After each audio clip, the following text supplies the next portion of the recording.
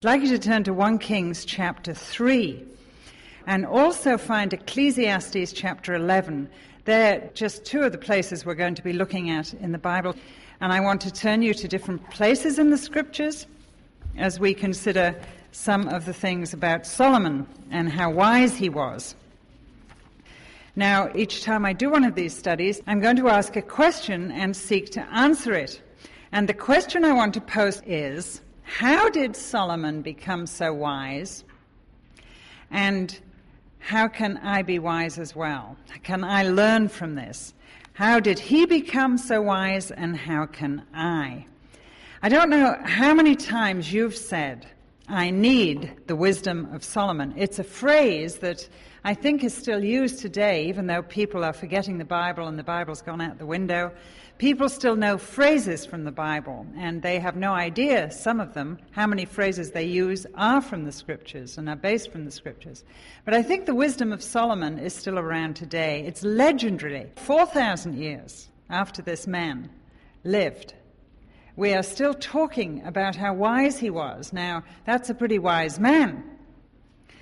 And yet, down in our little world, in our Nazareth, as I often put it, in our Nazareth living, we need as much wisdom as Solomon needed in his day and age, because the choices facing each of us are increasingly difficult and complex as we try and live our lives out in this increasingly and complex, secularized, not Christianized society today. And quite honestly, as I listen to women specifically all around this nation and outside this nation, I'm hearing the same sort of things. It's just as if women are throwing up their hands and lying down and dying and saying, it's too much. I don't know. I can't figure it. It's beyond me. I need the wisdom of Solomon. I need something outside myself to help me cope with the huge complex situations I'm finding myself in. Now, in the New Testament, there's a verse that says, a greater than Solomon is here. And it's talking about the Lord Jesus Christ. A greater than Solomon is here, a wiser man, a God-man, actually. And of course, this was speaking of Jesus when he came and wore our flesh and walked on our earth and slept in our bed and ate our food. A greater than Solomon is here. And after Jesus had lived here and died and rose again, he sent out his personality, if you like, into the hearts of men and women. His Holy Spirit is another word for Jesus without his body, his other self. He sent himself into the hearts of those that would receive him. And there's a verse in the Scriptures that says, when that happens, we have the mind of Christ. Now, if we have the mind of Christ, the one who is greater than Solomon with all his wisdom, then the Christian has the potential to be able to fathom out the decisions, the complex problems that they find themselves in. And so Solomon didn't have as much going for him as you and I have.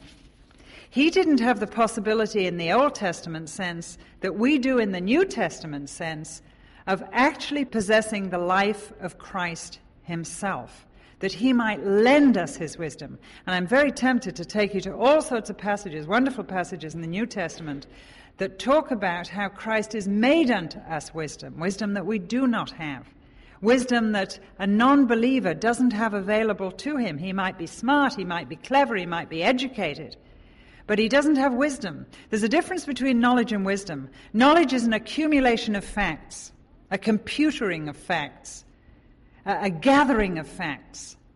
You can be very smart with a lot of knowledge, but you can be very foolish in the things that really matter.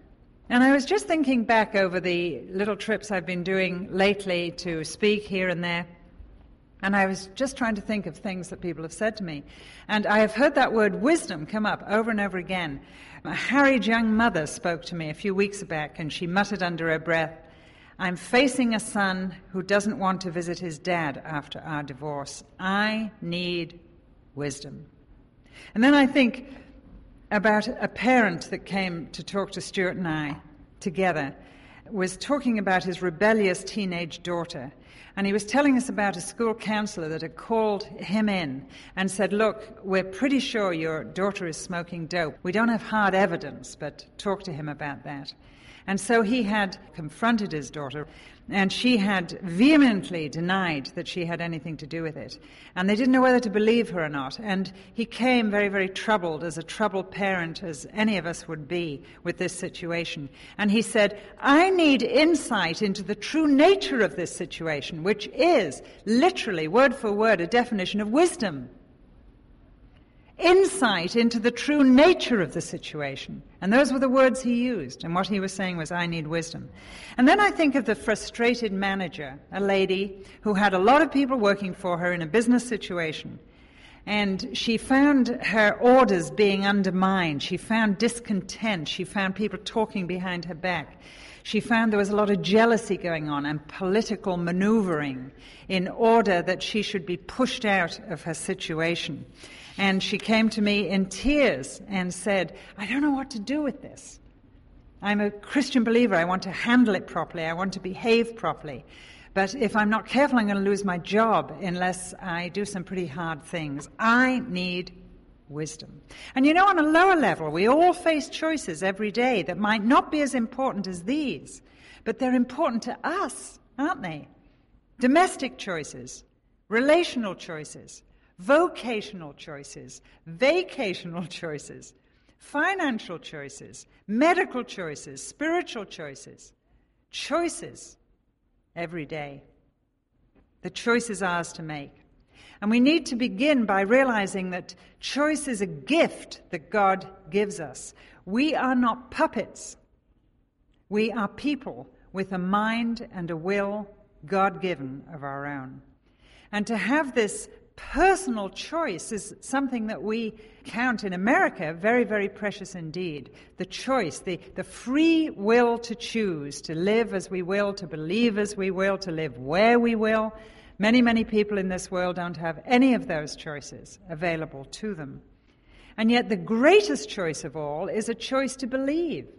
A choice to believe in God, believe into Him, to receive what He wants to give us, or a choice to forget it and to live our life without God, without reference to God, without our life showing any sense of Godness about it. And that's where Solomon began, and that's where we must begin. Now, if you look in 1 Kings chapter 3, there's a little verse in here about Solomon, verse 3. Solomon showed his love for the Lord by walking according to the statutes of his father David. Solomon showed his love for the Lord. Solomon loved the Lord. He knew the Lord. He had chosen to love God and to let God love him. It's a two-way thing. It's not all one way, it's not all the other way. We're talking about relationship. Any relationship takes two to make it work. And Solomon chose to respond to the relationship that God was offering to him and to love God back. For God was surely loving Solomon as he loves all of us all along. It's a question of choice whether we will accept his love, receive his love, and make the greatest choice of all. Now, the background of this man is very interesting. Talk about dysfunctional family. You've got it. His father had 8 wives. Okay? His mother happened to be the last in the line of wives, and yet the favorite one. And she, many commentators of the Bible believe, a heathen woman, not an Israelitish woman. Now, I'm not sure about that because people have different opinions for different reasons, but it does look as though it might be true. However, he also had a lot of siblings, as you can imagine, with 8 wives and a full-blooded man like David. He was the 10th son. We're not talking about daughters at this point. The 10th son. He had a brother that was older than him, but he died. He died very tragically and very sadly. Now, Bathsheba, his mother, had committed adultery with his father. And after getting rid of her husband in a murder plot, David and his mother got married. So you've really got a solid Christian family here, huh? We've got really something to go on. But at any rate, David, even though he had his faults, and that is very obvious, was a man who is considered to have loved God and put God first. And when faced with his crime, immediately confessed and repented. When Nathan, the prophet, accused him, supernaturally realizing what had happened, sent to David by God, confronted him on this, David immediately said, "I've sinned, I repent," and showed meat for repentance. However, Bathsheba was already pregnant. She had a little baby. But Nathan the prophet had told David that the child would die, and die it did. That was Solomon's older brother, who he never knew. Then Bathsheba and David had another child, the 10th and last son of David, and his name was Solomon. And for all sorts of reasons that we don't really understand, David favored Bathsheba and David favored Solomon. And he made Bathsheba a promise that Solomon would be king after him. Now, David followed Saul. There had only been a couple of kings in the history of Israel, for God had said, "I don't want you to have a king. I'm your king." But the people had rebelled against God, and they'd looked around and said, "We want a king like everybody else. Make us a king. Give us a king." And in the end, God said to Samuel, "Let them have their way. Make them a king. They'll be sorry, but make them a king." And so Saul had become king, David had become king, and now Solomon was becoming king. So he had this interesting background. He had been brought up in this wild household where 6 of his half-brothers all had different mothers. 6 of his half-brothers were sons of all these different wives. Now you think we have a mess on our hands at the moment when you look at some families, but just imagine this. Add to that political intrigue, add to that some of these sons who felt themselves far more in line for the throne than Solomon, who had decided to take the throne when David snuffed it. Just add all that into the pot, and you have intrigue, you have things that would make soap operas blow off the screen going on in Solomon's home. And yet his teacher, his tutor, had been Nathan, the prophet. And so here he has a father that at his core, at his heart, loved God truly and wonderfully. And God said, "He's a man after my own heart." Yes, he's made his mistakes, but David is a man after my own heart. And one day, through David's line, I will take human flesh and become part of his family. I will be born of David's line. David was a very, very special person. And Nathan, the prophet, was a very, very special prophet. 2 people in this young man's life that had huge influence on him. And at some point along the line, Solomon made the greatest choice of all, that all of us must face, and all of us, hopefully, will make. He decided to love God as David, his father, had loved him, as Nathan, his beloved teacher, had taught him, and he made the greatest choice of all. Maybe he read his father's psalm, scribbled in his parchment devotional one day. Can you imagine Solomon going into his father's room? His father has just perhaps had devotions, and at the end of his devotions had scribbled down some things, and maybe he flipped over the pages, except unrolled the scroll, and came across, "The Lord is my shepherd, I shall not want. He makes me to lie down in green pastures. He leads me beside the still waters. He restores my soul. Yea, though I walk through the valley of the shadow of death, I will fear no evil. Thy rod and thy staff, they comfort me. Thou preparest a table before me." Can you imagine him reading the 23rd Psalm that had not yet become the 23rd Psalm, just David's heart written onto his devotional scroll? You must understand that Solomon had heard many of David's psalms in his growing years. But at some point, like his father, who had come to say, "The Lord is my shepherd," he came to say, The Lord is my shepherd too. I'm sure you've heard a famous story now of a little boy in Scotland that was found in a snowdrift. And he had been a member of a little tiny church. And they had had a children's campaign, a children's revival, as they would say in the South here in America. A visiting evangelist had come and he preached the gospel to this little group of people. And shortly afterwards, the weather had got bad and the evangelist had left and gone home. And this little boy was found trying to find his way home from school, frozen to death. And so the parents wrote to the evangelist and they wanted him to know that the little boy that he had spent time with in these Christian meetings in the church, this little revival, had suffered and died in this dreadful way. And the evangelist wrote and said he was so sorry. And so the parents began to write back and they began to have this little correspondence. And during this correspondence, the parents said to the evangelist, it's the strangest thing, when they found the little boy, he had hold of his fourth finger. 1, 2, 3, 4, this one. And nobody can figure out why he had hold of this finger. And the evangelist immediately wrote back and said, oh, I'll tell you.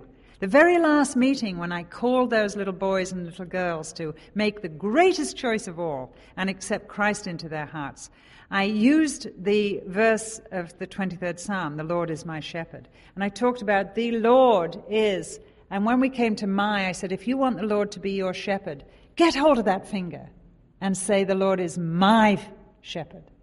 That's why he died holding his little finger, for he'd made the greatest choice of all. Now, before we even start this series, let me ask you very seriously, have you made the greatest choice of all?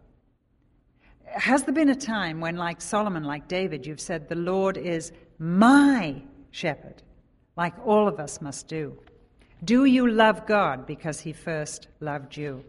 I was thinking of some examples, and there are so many testimonies, but I was reading in the FCA, Fellowship of Christian Athletes magazine, about a wonderful girl called Susan Anderson. And the title of her article is Making the Right Choices. And she says, as a freshman in college, you're forced to either go one way or the other. As a Christian, you make the decision to either go to church or go drink and do what everyone else is doing. And then she tells this story, this wonderful story. She's a professional athlete. She played in Brazil for years. She played in Japan.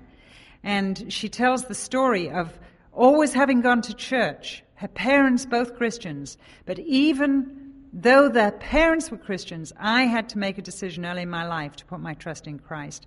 But as a freshman in college, that's when I was forced to either go one way or the other, to make a choice. As a Christian, you make the decision to either go to church or go drink and do what everyone else is doing. It was then that Christianity became my own. When she was in Brazil, the story tells, they were out having some fun the last week of a week's games with a team, and they were on a fairground. And she was messing around with something on the Ferris wheel and lost her finger, tore her finger off her hand, literally. And this is the story of the testimony of how she reacted to that as a Christian believer. But she made the right choice, the greatest choice of all. Now, as I mentioned before, choice is a free gift because we're not a puppet. That's how God wants it. You see, if God had made us and then said, now love me, and just pulled a string so that we said, I love you, it wouldn't have brought any satisfaction to him at all. Now, as was mentioned, I am a grandma, and there is nothing gives me greater joy, and my heart just makes my heart smile. I feel it going, woo, like this. When my little grandchildren spontaneously say to me, I love you, Grandma, I love you. There is nothing like it. And I remember last time it happened, I was at my daughter's house, and I said to Judy, you can't buy that, Judy.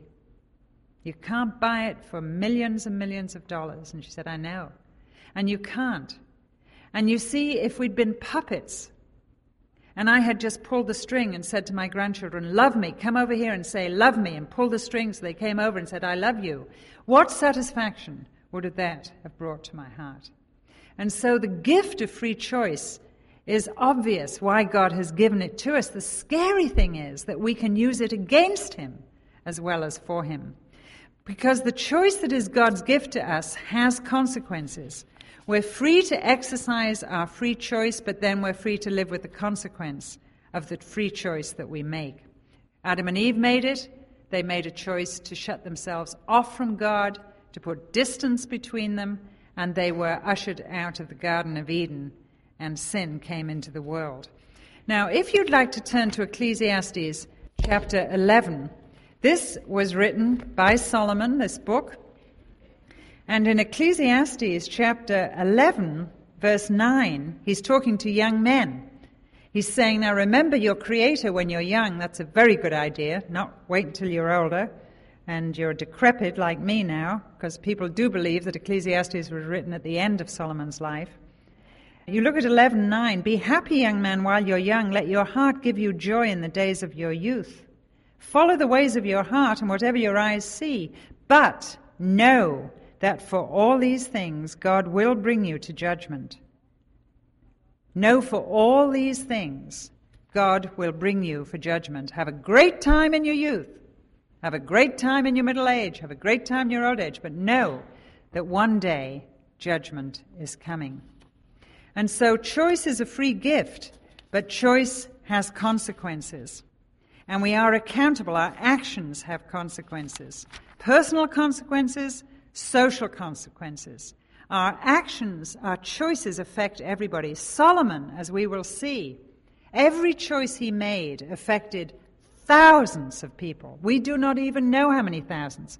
For the people that he governed, whereas he put it, too numerous to count, literally. There were too many of them to count. Thousands and thousands of people.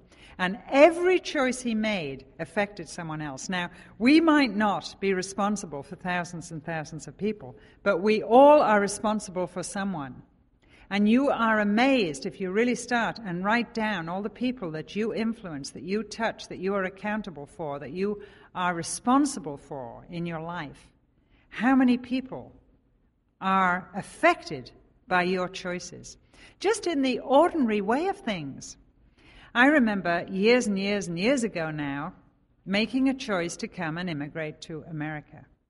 And I remember talking to our 11-year-old and our 9-year-old and our 7-year-old. I remember Stuart coming home with this great news. We are going to live in America. And I remember the children. They were sitting around the table and their eyes got bigger and bigger and bigger, and they were looking at each other, and nobody was saying anything, and it was such a big piece of news. And then we began to talk about what this might mean.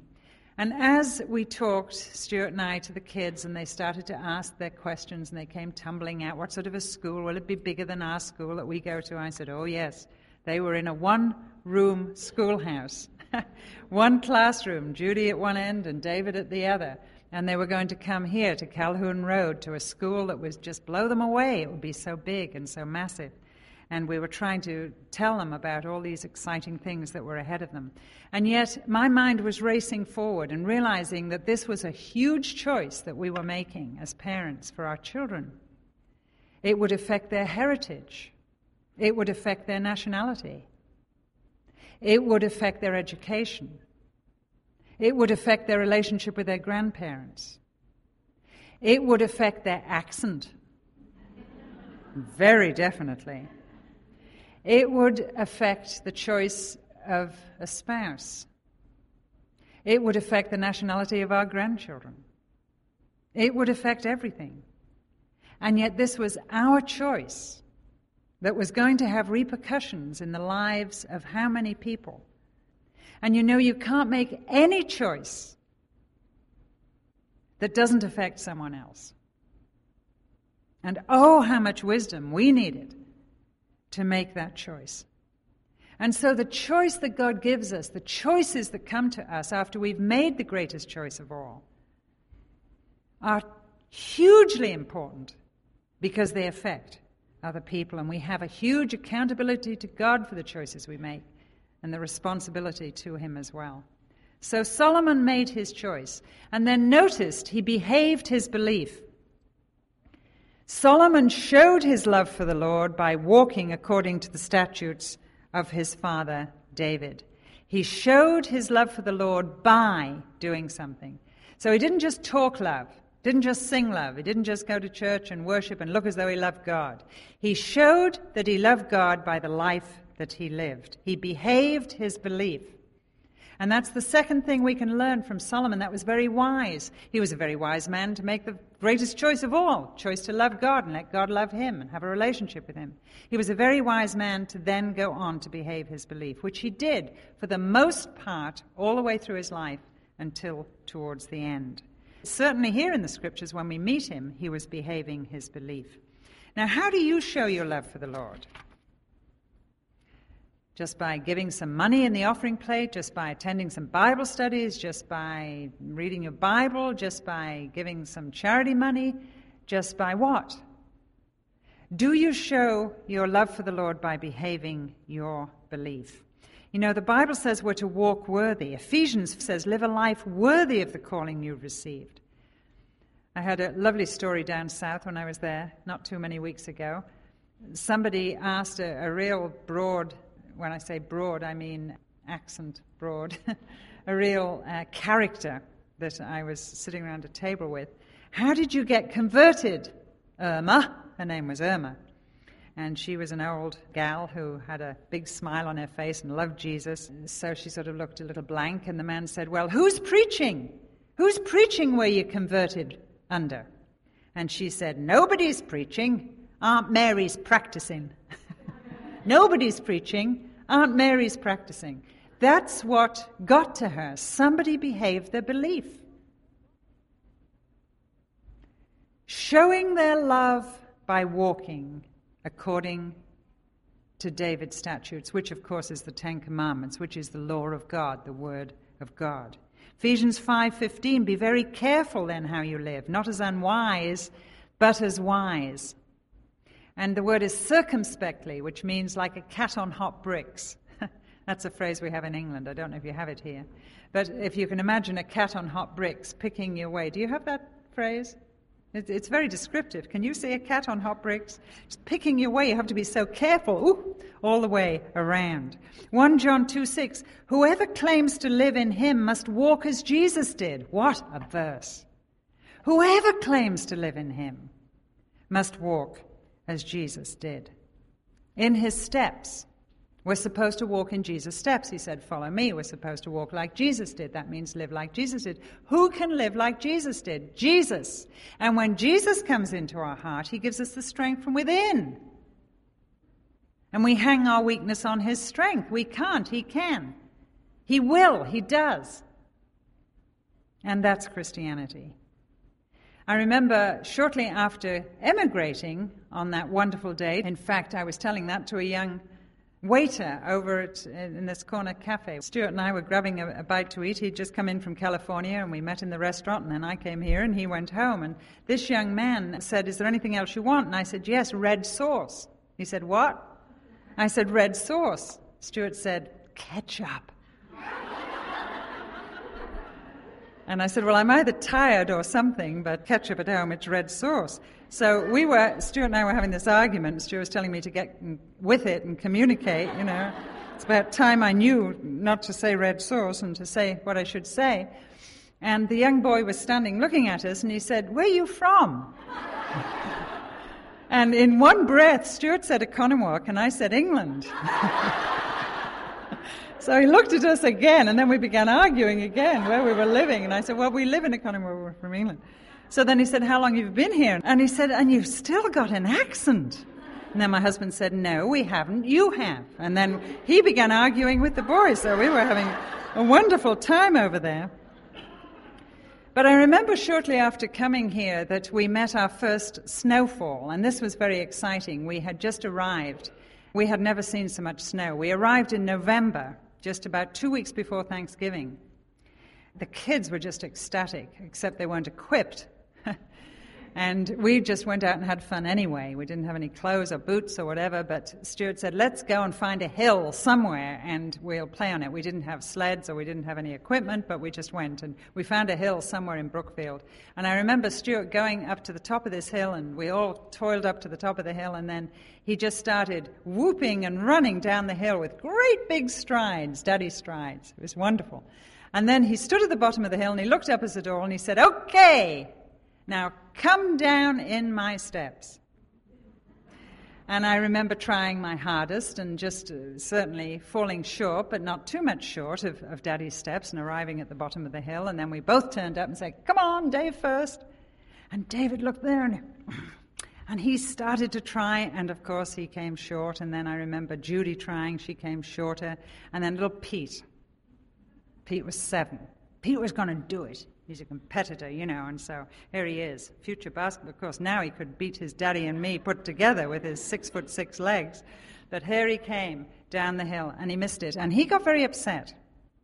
And he said, "Daddy, I couldn't do it. I couldn't walk in your steps." And I remember Stuart taking Pete and saying, "Come on, Pete, come up here with me." And he took him back up the hill again.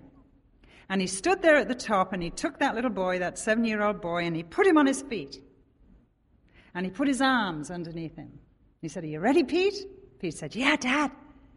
And they came down the hill in his steps. And you see, that's Christianity. Resting in the Father's strength. Resting in the Father's arms, in his power. Only can you walk in his steps. And so if you want to show the love of God, you cannot do it without the God you love. You cannot live the Christian life without the Christ of the Christian life. But with him within, he lends you his strength. And resting in him, you can walk in his steps. And so Solomon made his choice, behaved his belief, and thirdly, prayed for wisdom. And if you see in chapter 3, back in 1 Kings, he had gone to worship to Gibeon, verse 4, and offer sacrifices. The temple had not yet been built. That's what Solomon was going to do. That was one of the things God called him to do. And Solomon offered 1,000 burnt offerings on the altar. And the Lord appeared to Solomon during the night in a dream, and God said, "Ask for whatever you want me to give you." Wow. Can you imagine? And Solomon answered, "You've shown great kindness to your servant, my father David, because he was faithful to you and righteous and upright in heart. You've continued this great kindness to him. You've given him a son to sit on his throne this very day. Now, O Lord my God, you've made your servant king in the place of my father David, but I'm only a little child, and I don't know how to carry out my duties. Your servant is here among the people you've chosen, a great people, too numerous to count or number. So give your servant a discerning heart to govern your people and to distinguish between right and wrong. For who is able to govern this great people of yours?" And the Lord was pleased that Solomon had asked for this. And God said to him, "Since you've asked for this, and not for long life or wealth for yourself, nor have you asked for the death of your enemies, but for discernment in administrating justice, I will do what you've asked, and I'll give you a wise and discerning heart, so that there will never have been anyone like you, nor will there ever be. Moreover, I will give you what you haven't asked for, both riches and honor, so that in your lifetime you will have no equal among kings. And if you walk in my ways and obey my statutes and commands as David your father did, I will give you a long life." Then Solomon awoke, and he realized it had been a dream. And so he prayed for wisdom. And after you've made the greatest choice of all and faced the rest of your life, where daily you must make very difficult choices, and after you have begin to learn how to behave your belief as you grow in God and in your knowledge of him, then you will need, moment by moment, every day of your life, to pray the prayer of Solomon. Give me wisdom, Lord. Give me wisdom. You'll need to make it a priority, that's for sure. He was wise enough to ask for wisdom. James says, "If any of you lack wisdom, let him ask of God, who gives to all men and doesn't chide you for it, and you will receive it." So how did Solomon become so wise? He made his choice, he behaved his belief, and he prayed for wisdom. So how can I? Let's look at the things, the steps that we need to take. First of all, you need to be honest with God. In other words, you need to quit trying to be God, to play God. You know, when you're a parent, you often do that. I remember in my parenting years when the children were growing through those turbulent pre-teen and teenage years, just finding myself, if I wasn't careful, just playing God, being God, omniscient. I wanted to know everything. Who's that on the phone? Who's coming to the door? Who's in the car? Who did you sit with on the bus? I wanted to be omniscient. I wanted to be omnipresent. Oh yes, 3 kids I wanted to be where all of them were all of the time. I wanted to be God. Omniscient, omnipresent, omnipotent. Word tells you what it means, all powerful. I wanted control. That's the one thing you can't have as your kids begin to grow into independence, which they must, which is what parenting is all about. And I had to get honest with God. I had to come to him as Solomon did and say, it's too much. I'm overwhelmed with the size of this problem of parenting. I'm overwhelmed by the task. And you have to say so. He said so. Here I am among these people, a great people, too much to number. It's too much. It's too big. Have you ever felt like that? And one of the things I do is I go around and I speak to people. Sometimes as little groups, sometimes as big groups. And I remember after doing a lot of street evangelism, being out in the streets, speaking sometimes to a lot of kids and the little kids, I had never seen certainly more than 5,000 people at a time in front of me. And the very 3rd or 4th meeting I was ever asked to take in America was over in Michigan. And it was called Winning Women. It was, I want to say, a large women's conference. What I mean is a conference for women, not large women. I remember going with a friend of mine. I asked her to go with me for moral support. I had never spoken to a large group of women before. I was usually talking to youngsters. I had no idea what I had accepted. I just knew it was a women's conference. And we get to Lansing, Michigan, to the convention center. And we walk in, and there on the lift is 2 very famous, well-known women speakers who are speaking. And Jill Briscoe, who's she, you know? And I remember getting in the lift, beginning to feel desperately inadequate, desperately like Solomon felt. I am only a little child. I don't know how to carry out my duties. Desperately inadequate, overwhelmed by the task. It's too much. It's too big. And I tell you, I did not even see the auditorium because you come in by a back way. But that night, as I walked into the auditorium from the curtains at the back, I could hear the women talking. It just sounded like fish. Just, I don't know why it reminded me of fish, just an ocean full of fish. And I remember clutching my friend and freezing and said to her, look around that curtain and tell me how many women are out there. And she looked around and she went white. I mean, she wasn't doing anything. It's me that was going to have to do something. So I clutched her and she clutched me and I said, how many? She said, a lot. I said, how many? She said, 5 balconies full up there. 5,000 women. 5,000 women. And I remember peeking around and literally my heart just stopping. And I remember saying to my friend, I can't do this. I'm overwhelmed by the task. Here I am among these people, a great people, too numerous to count or number. I prayed desperately for wisdom. Then the guest speaker, the other guest speaker, the famous guest speaker, had apparently just had an experience that was rather wild and had sort of got a little off key. So the leader of the conference says to me as I'm sitting there paralyzed on my seat in the middle of this event, I have had to ask the other guest speaker not to speak. But she's got a bit off key. So you're going to have to do twice as much. Okay? And I said, no, not okay. It was an incredible, incredible situation. Desperately unsure of myself. New to this whole thing, America included. And the heavy expectations, just like Solomon, that were on him. Expectations of these people. They expected me to be able to do this. I said to this lady, you crazy or something? Why'd you invite me to do this? I mean, I've never spoken to people like this. Oh, yes, you can do it. How do you know I can do it? I don't know I can do it. How do you know I can do it? Heavy expectations. My husband has said, you can do it. Go on, you can do it. All these people's expectations, and yet you know in your heart of hearts how desperately inadequate you are. That's just like Solomon. Well, dependence is the key to power. He found that out. And it takes humility to depend. It takes humility to say, I can't do it. And then God says, well, you can't. I never said you could. But I will. I always said I would. You can't, but I never said you could. I will. I always said I would. You know, my little grandchildren are into the stage, I do it myself. I do it myself. I do it myself. And they can't. It just drives you crazy. You get them into their car seats. I do it myself. I do it myself. And they're so complicated, these car seat things. And I got a bad back. And here I am on my knees in front of this wriggly child who's saying, I do it myself, and pushing me away. And I've got to get these children to school, the other children to school, and they're doing it myself. It is the most frustrating thing. And you know, that's what God must feel like sometimes, when he sees us pushing his hands away and saying, I do it myself, I do it myself.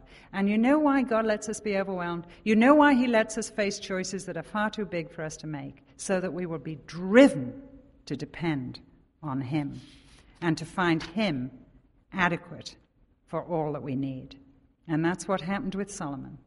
And you know, when you're overwhelmed, you don't ask for health, and you don't ask for wealth, and you don't ask for safety and security, and you don't ask for success, because the bigger issue is, Lord, help me do the right thing with this mess. Give me wisdom. And that was a very, very wise prayer that he prayed. And I want to tell you, it's a prayer that God will always answer.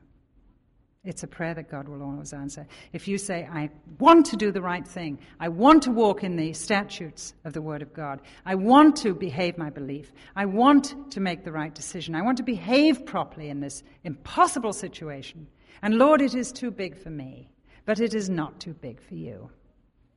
And I look at my problems through my God, and he gives me wisdom to know what to do with the incredible mess that I face. However big the problem, God is bigger than my problem. And so, how did Solomon become so wise? He made his choice, he behaved his belief, he prayed for wisdom, and God answered him. Humility is the key to wisdom. And even if you're overwhelmed by the task, desperately inadequate, huge expectations burying you, dependence is the key to power. And what you need to do is to allow yourself be pressed by your problems into God and to rest in him. And then he'll help you walk in his steps and do the right thing. Let's pray. Heavenly Father, thank you for the wisdom of Solomon. Thank you for what this scripture taught us. Many of us, Lord, face problems, certainly not as big as Solomon faced, and yet to us, they're as big as we face. They're as overwhelming. To us, they make us feel inadequate and small and like a little child that doesn't know how to behave itself. Doesn't know what to do. So small, so frail, so weak. And Lord, thank you that you are a God who are bigger than all of our problems and wiser than all the men in the world put together. For a greater than Solomon came to us, lived and died and rose again, and sent his spirit, his mind, into our soul, that we might have the mind of Christ. That Christ might be made unto us the wisdom that we do not have. And that as we learn to know him, communicate with him, look to him, listen to him, learn of him, we might walk in his steps like he walked, make the decisions he would have made, figure it out as he would have figured it out. Lord, help us. We are such needy people, and the world is so complex. And yet, dear God, thank you that you came to be our help, our wisdom. And I ask, dear Lord, for anyone who has never made the greatest choice of all, that perhaps in this very quiet moment, we might say very simply, I want to love you, God. Thank you for loving me.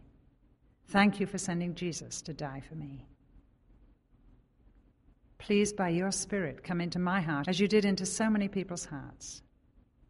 And be my Savior, my friend, my wisdom, for I need you so much, Lord Jesus. Thank you, Lord, for answering these sort of prayers, for these are the prayers that delight you. We ask all these things for Christ's sake. Amen.